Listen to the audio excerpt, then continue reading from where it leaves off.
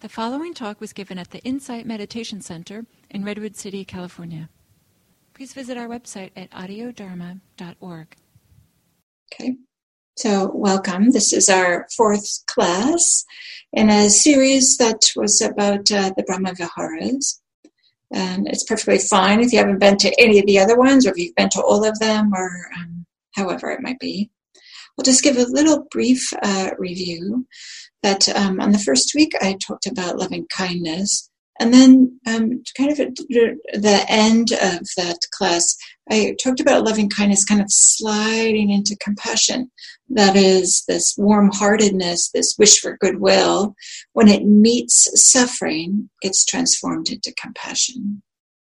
And then on the second week, we talked a little bit more about compassion and highlighting that compassion sometimes can be fierce, and sometimes, it can be about saying no, and to be careful or to notice when do we feel like we're being compassionate, but it's born out of a fear of disappointing others, or a fear of not looking spiritual, quote unquote, or a fear of setting our boundaries clearly, or something like this. So the second week was a little bit unpacking compassion a little bit more, talking about some of the things that look like compassion, empathic distress, or I use this expression, blind compassion. I got this from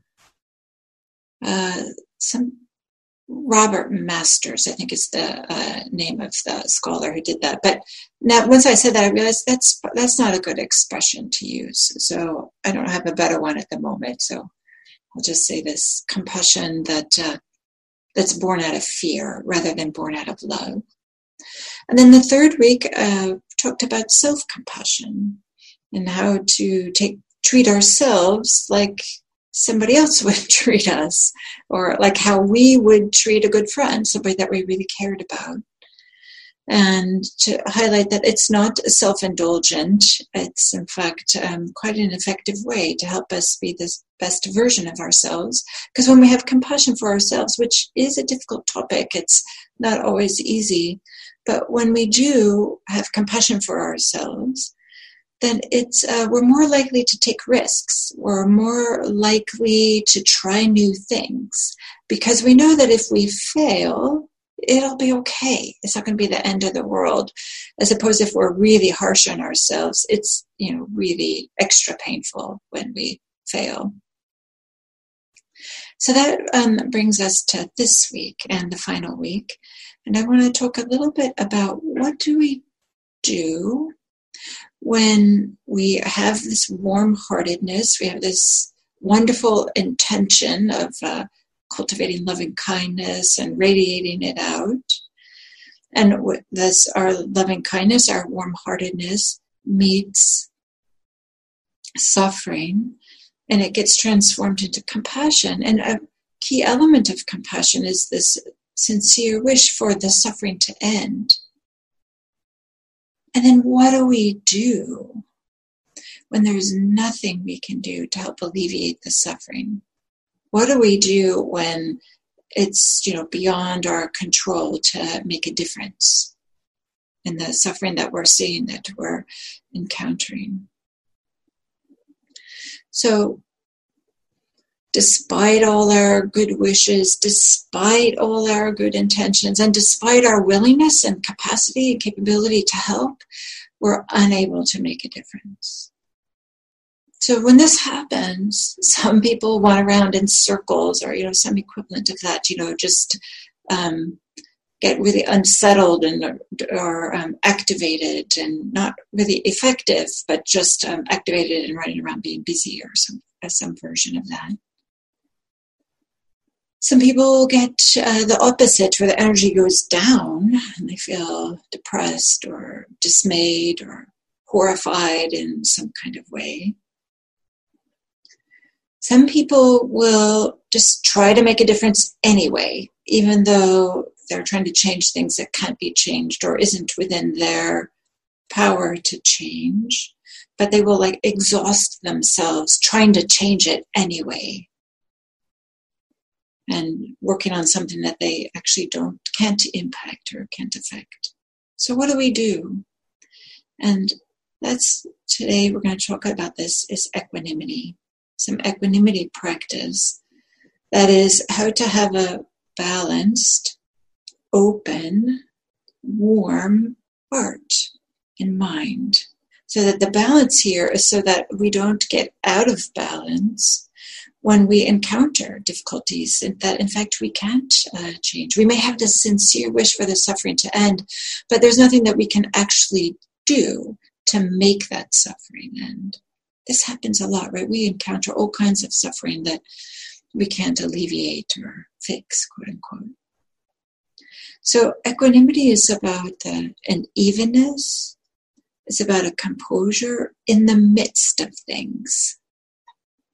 Not because we finally got all the conditions just perfect and we finally can relax and have some evenness or some balance, but just because we've cultivated a quality of heart and mind. So many of you know that equanimity, there's a number of different forms of equanimity, and when it's part of the Brahma Viharas, we emphasize that it's born out of a love. Just like, loving kindness and compassion and sympathetic joy, which I haven't spoken about, haven't talked about. So equanimity also is born out of a love, but this love is more a love of the truth. A love of seeing clearly. So this love of the truth is not this rose-colored Pollyanna view of the truth, but a truth that recognizes that there are great difficulties. There are tragedies. And equanimity allows us to see this and not collapse and not fall apart in some kind of way. But instead to recognize the truth that hardships never become everlasting. Hardships are not eternal and constant. It's the nature of difficulties. It's the nature of hardships to be transient, to arise and pass away, just as it's the nature of things that are pleasant to arise and pass away. Everything arises and passes away with a certain time frame. And we can see this with greater and greater clarity as our mind starts to settle down. And it's one of the effects of having a meditation practice is to really understand this deeply about things arise and pass away, including difficulties. I'm saying this recognizing it doesn't, I just feel like I want to say this again, that it doesn't mean that they pass away in exactly the time frame, and in the manner that we want them to do. So, and also to recognize the truth that things are happening due to causes and conditions. They arise for a reason. Doesn't mean we know the reason, but sometimes it's helpful to recognize that it's not random. It's not magic, but there are reasons why things are the way that they are right now. And part of equanimity is to see this bigger picture, like what is supporting this difficulty? What's keeping this difficulty in place? Are there some other factors involved? And maybe we can't address some of the difficulty that's right there, but maybe we can address some of the other causes and conditions that support it. So in this way, equanimity is related to wisdom. Just recognizing that things are impermanent, they arise and pass away, and that they arise due to particular reasons, due to causes, due to conditions. But equanimity is also born out of just seeing clearly. And seeing clearly means to see that there's always a range of things that are happening. There's this difficulty, there's this suffering, and there's also things that are neutral, or I'll just say neutral. There may also be things that are pleasant. And it may be flickering that things that are really difficult is primarily difficult, and then maybe it's just neutral for a little bit while you think about what's for lunch, or what was that sound, or I really want to remember to put milk on the grocery list, whatever it might be. These fleeting thoughts that sometimes we have while we're meditating or in the midst of some difficulties. So equanimity is also supported by this. Seeing clearly means to kind of like see the bigger picture. When we see difficulty, it's easy to kind of our attention to get small and to collapse into it. But with some equanimity, we can maybe step back and have more of a bird's eye view. And then equanimity is when we can see clearly and we have some warm-heartedness, or a willing for our heart to be warm in connection to what we're seeing. Maybe there isn't some, it's not the same affective tone, it's not the same experience as the other Brahma Viharas. Equanimity is a little bit cooler. It's a little bit, maybe a little more, I want to say smooth, but I don't know if that's a word that's meaningful to anybody else. So it's seeing clearly and having a willing to still be connected to it with an open heart. Maybe that's smooth, maybe spacious is a better word that I was looking for. So a heart and a mind that's curious about what's happening, willing to connect and engage, and willing to learn. Okay, what is there to learn here? What can I? Is there a way that I can change the way that I'm thinking about things, or can I understand things differently here? And a heart and a mind that are equanimous, they know that the safest relationship that we have to what's happening is to see it clearly. So in this way, equanimity is a lot about our relationships to what's happening. Right? We can't change the difficulties. We can't change everything in our experience. But can we have some open-heartedness and some warm-heartedness? So two things equanimity kind of supports. Both is a sense of just general well-being. If we're not being pushed around all the time by the difficulties and things that we're encountering, there can be this sense of stability, this sense of stableness, and there can be a confidence that grows out of that, and a sense of well-being. As well as this equanimity can also be the foundation for wise action, like knowing what to do next, knowing what's the next best thing to do, what's the right thing, what's the wisest thing to do next. As opposed to some reactivity, just following our habits, the more we're able to have a little bit of equanimity, the more we're able to make wiser choices, or the wisest choices that are available to us. And also to recognize, to bring to mind what all of us know on some level. All of us already know that generosity, love, wisdom are the real kind of, foundation for beautiful things in action in the world. So ways in which we can show up in the world with generosity, love, and wisdom.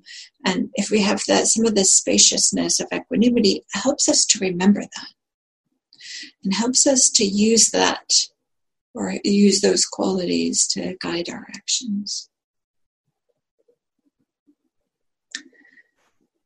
So very quickly, I do want to say that equanimity is not indifference.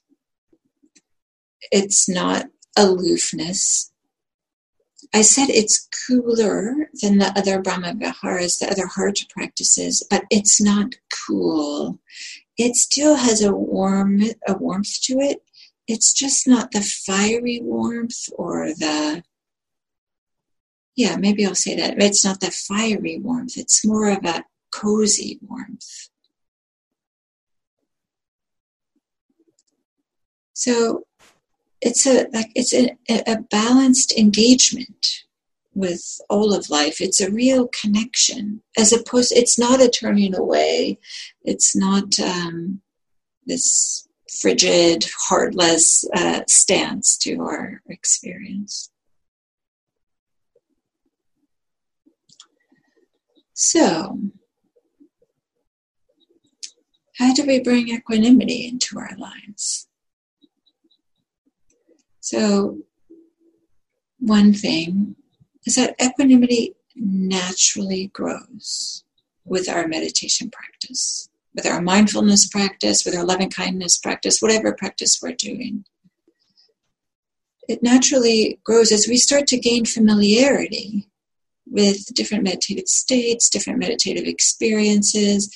We start to gain familiarity, like, oh yeah, last thing I want to do is sit on the cushion, but we do go sit on the cushion and it turns out not to be so bad.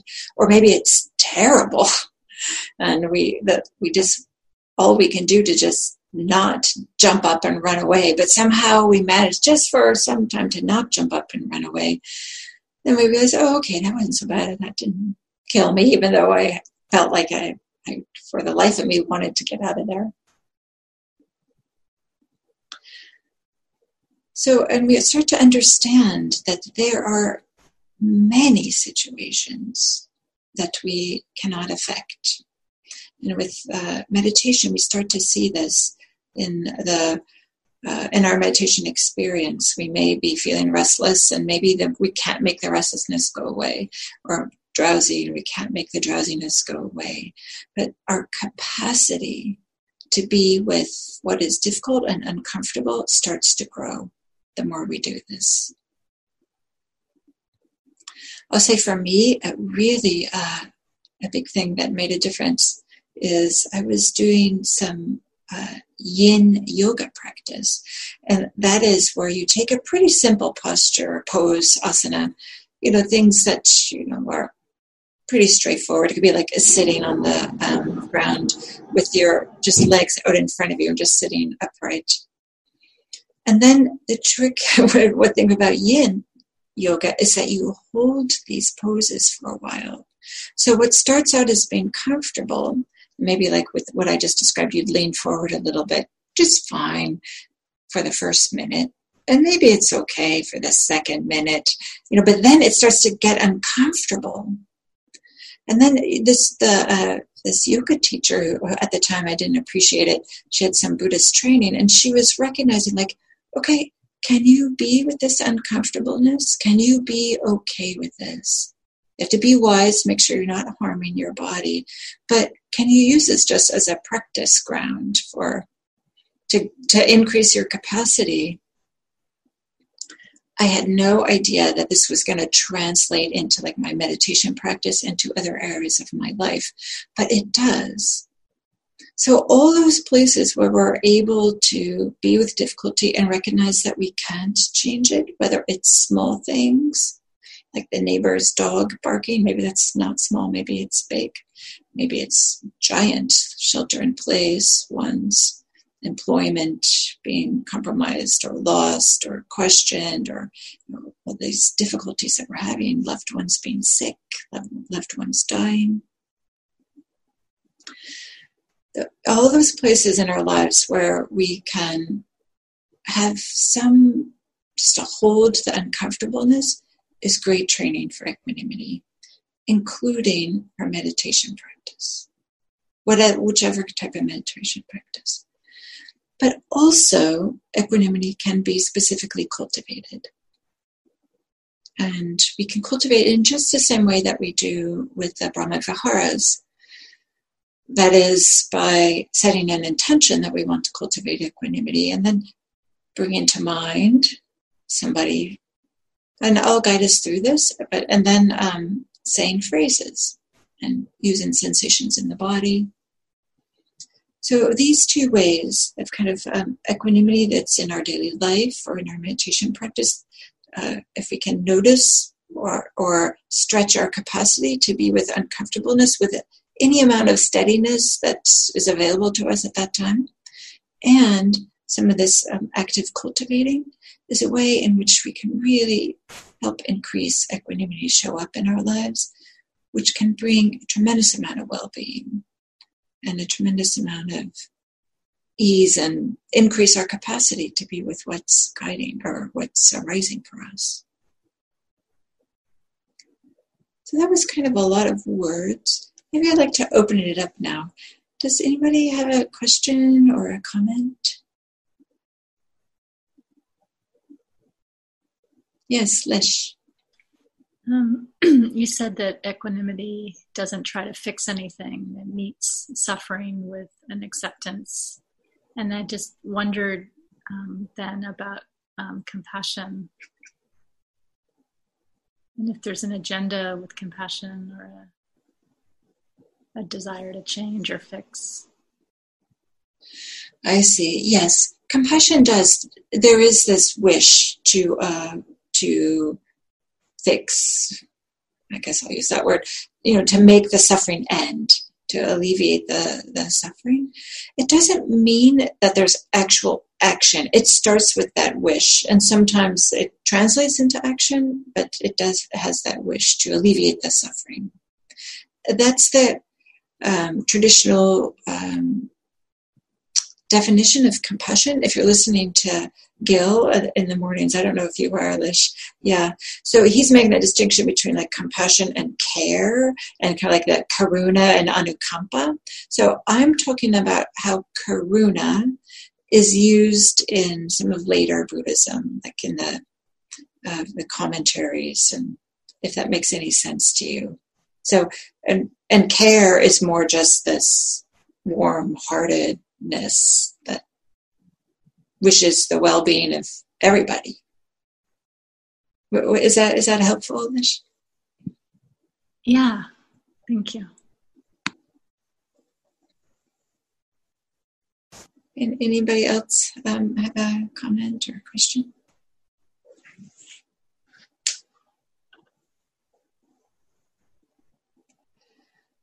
Okay, so let's do a guided meditation. I'll lead us through some of this. So we'll begin by taking a few deep breaths.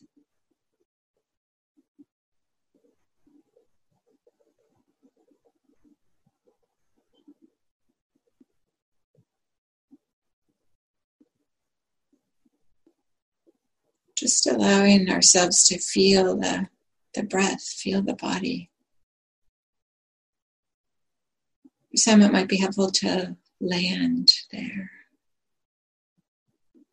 Give the mind a place to rest.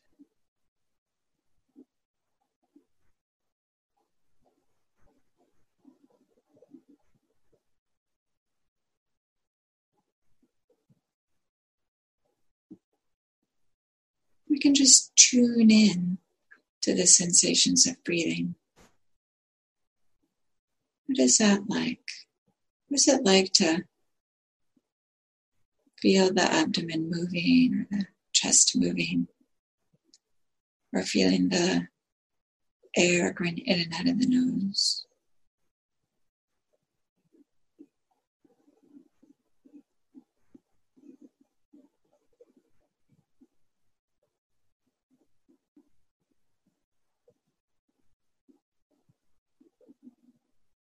We're just noticing. Noticing an inhale.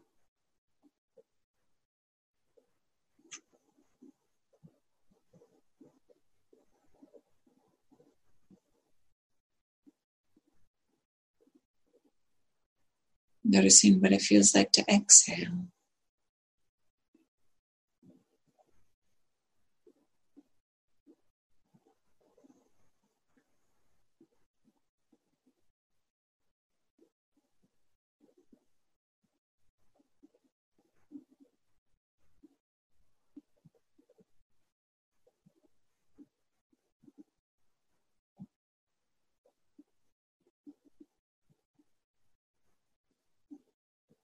Nothing in particular needs to be happening.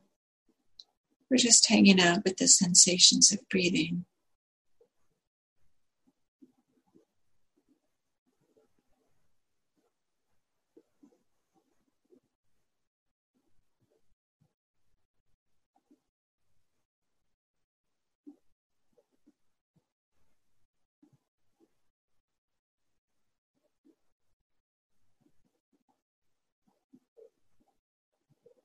Maybe you could feel into parts of the body that feel like they might be a little tight or tense.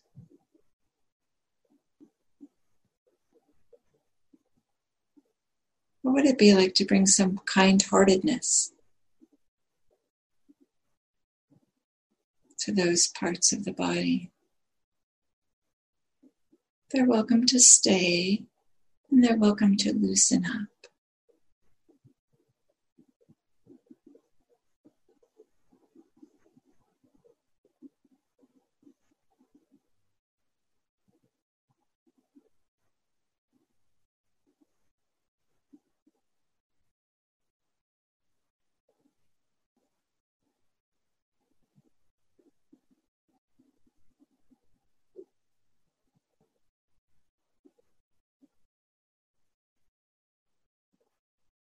And then we'll do some loving kindness practice as a way to dip into a sense of warm-heartedness.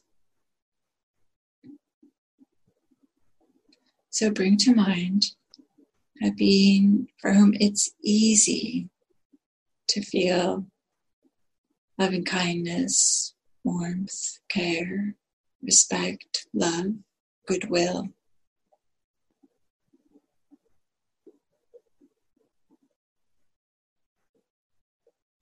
See how it feels in the body, just to bring this being to mind.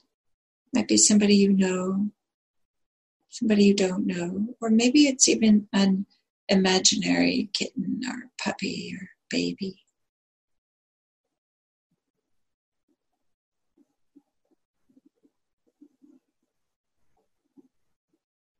And then to support our intention to cultivate loving kindness here, we can say these phrases. You can repeat them after me.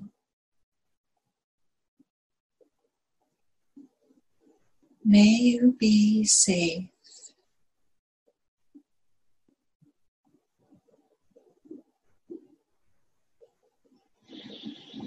May you be happy.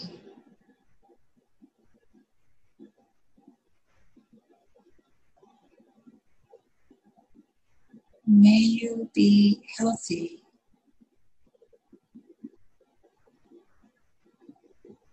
May you live with ease.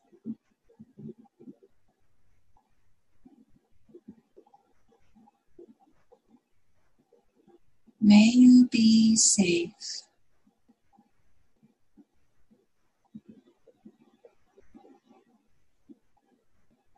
May you be happy.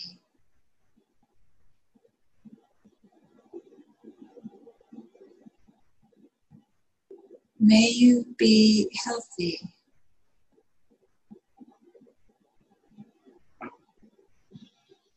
May you live with ease.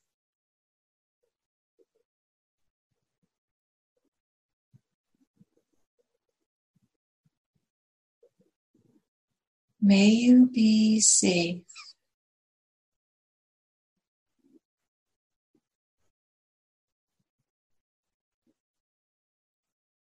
May you be happy.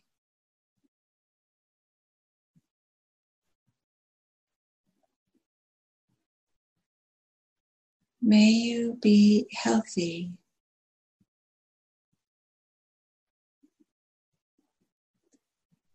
May you live with ease.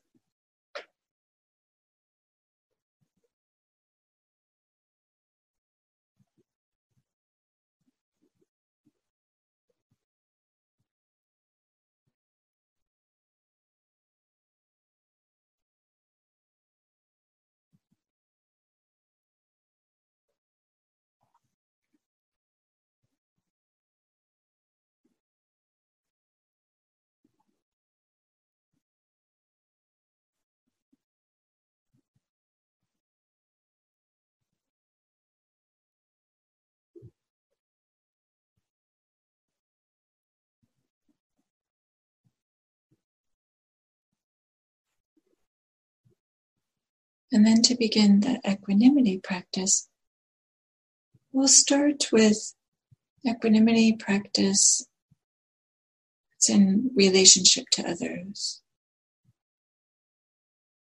Many of you have heard me do this if you've been to happy hour. But that is to bring to mind somebody with whom you have a relationship, somebody that you know and that you care about. And sometimes there's a little bit of tension in the relationship. It's best not to start with the most difficult relationship, but one in which you have warm-heartedness and care, but also sometimes there's some rough patches.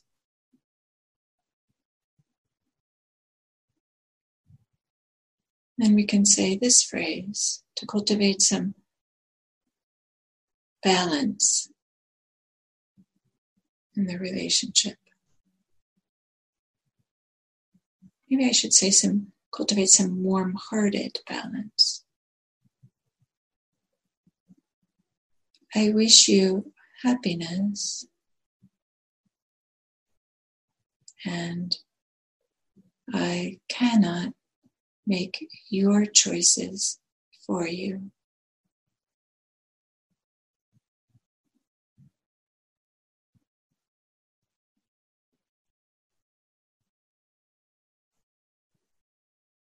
I wish you happiness, and I cannot make your choices for you.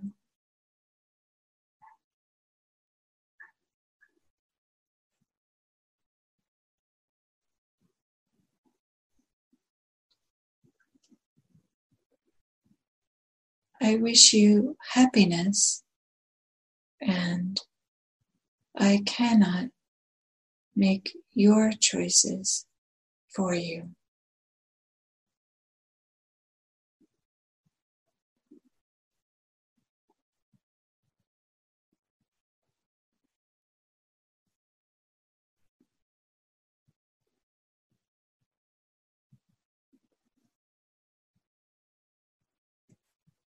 I wish you happiness, and I cannot make your choices for you.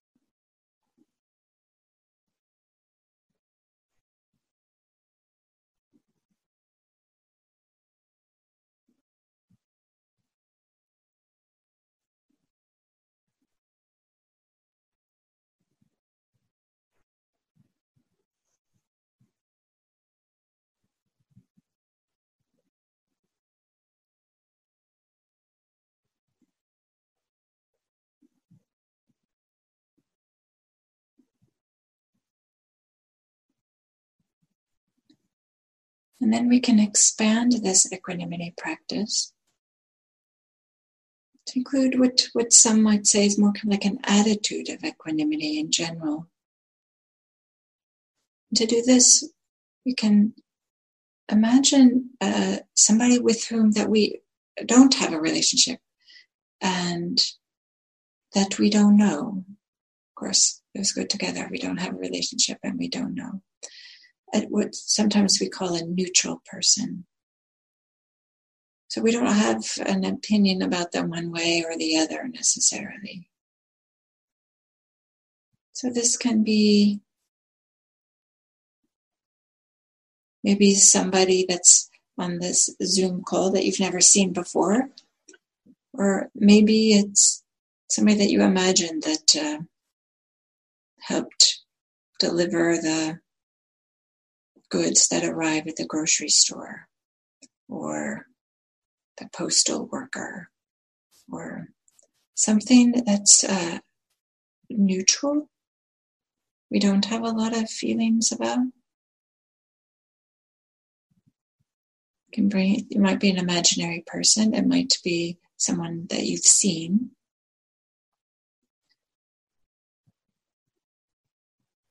You can consider that they have had sorrows in their life.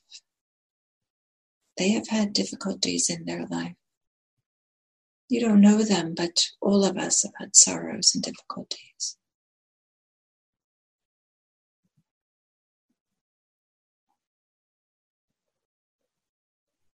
They will go through gain and loss. All of us go through gain and loss. They have gone through birth. They'll go through death.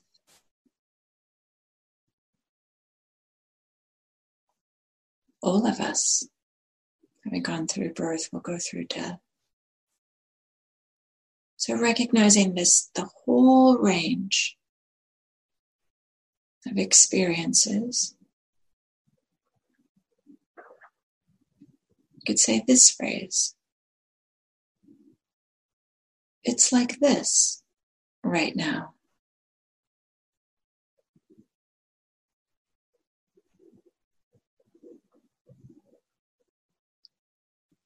It's like this right now.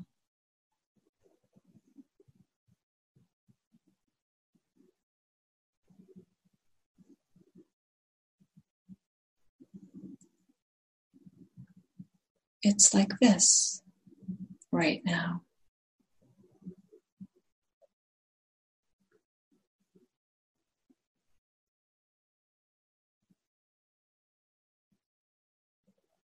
This is how it is.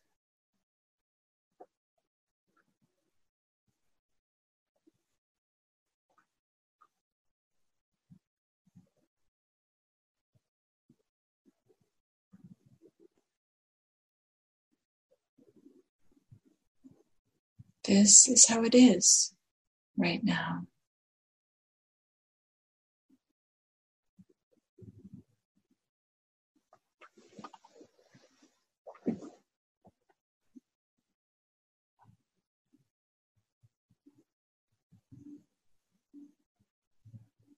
Can we keep our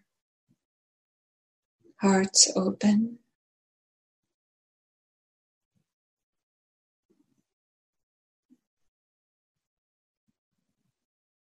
Recognizing the wide range of experiences that this neutral person has had.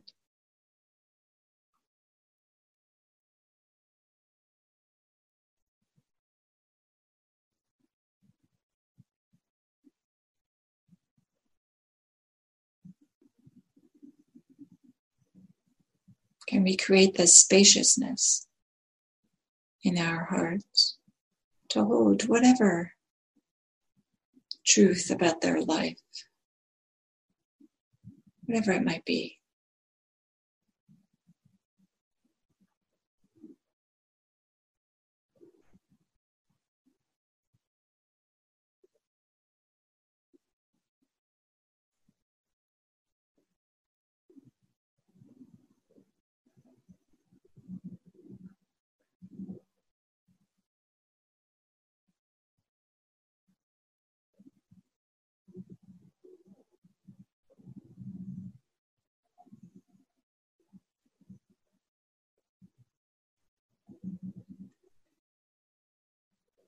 And then for the last moments of this meditation, what feels like would be a nice supportive thing for you to do for your meditation practice?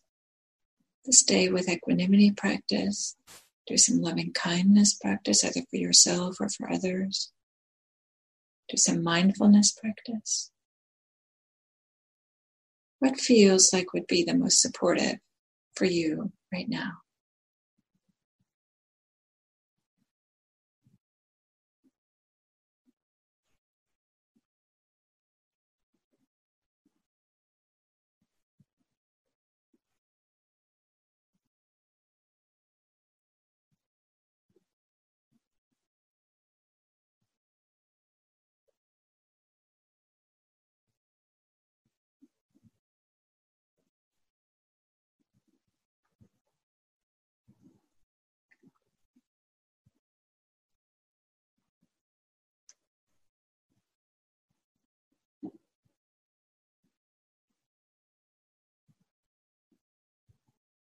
And then to end this meditation, you can feel the chair or cushion against your body.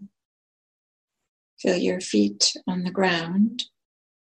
And when you're ready, you can gently open your eyes.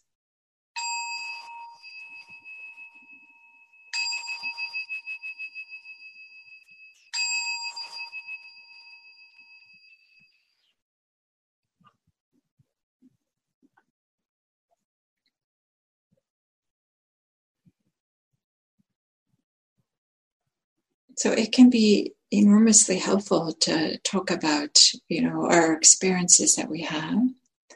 But also for this, for today, I'd like you to, I'm going to put you into some small groups and to a question that you can discuss. Kind of bringing back to the beginning of the discussion today is, what wisdom do you have about other people's suffering when you have no opportunity to support or to help in any way or to change it? And I'm using this expression, what wisdom do you have? Because sometimes we can be quick to start talking about how difficult it is and give examples of things that are difficult to do. But the question here is like, what wisdom do you have? What can you grow? What can you cultivate? What can you learn? What is useful regarding this idea of what do you already know about when we meet difficulties, suffering in others or in ourselves that we can't affect, that we can't change, that we can't alleviate? We've all had these experiences in our lives. So we can do this going around in the circle. The person with the longest hair goes first. And what would it be like if this is more of a listening exercise than a speaking circle? So that is an opportunity to learn from each other. And so but also to learn about, as we learn sometimes by speaking. So an opportunity for us to learn something, but not so much about telling long, complicated stories. There can be opportunities for that. And this is more about, what wisdom do you have about when you encounter suffering, difficulties that you cannot affect, that you cannot change or alleviate or go away, make it go away. So let's see, I'm going to put you guys in there for about 15 minutes or so. So, and just there'll be 4 of you in each room. Okay, have fun. Bye.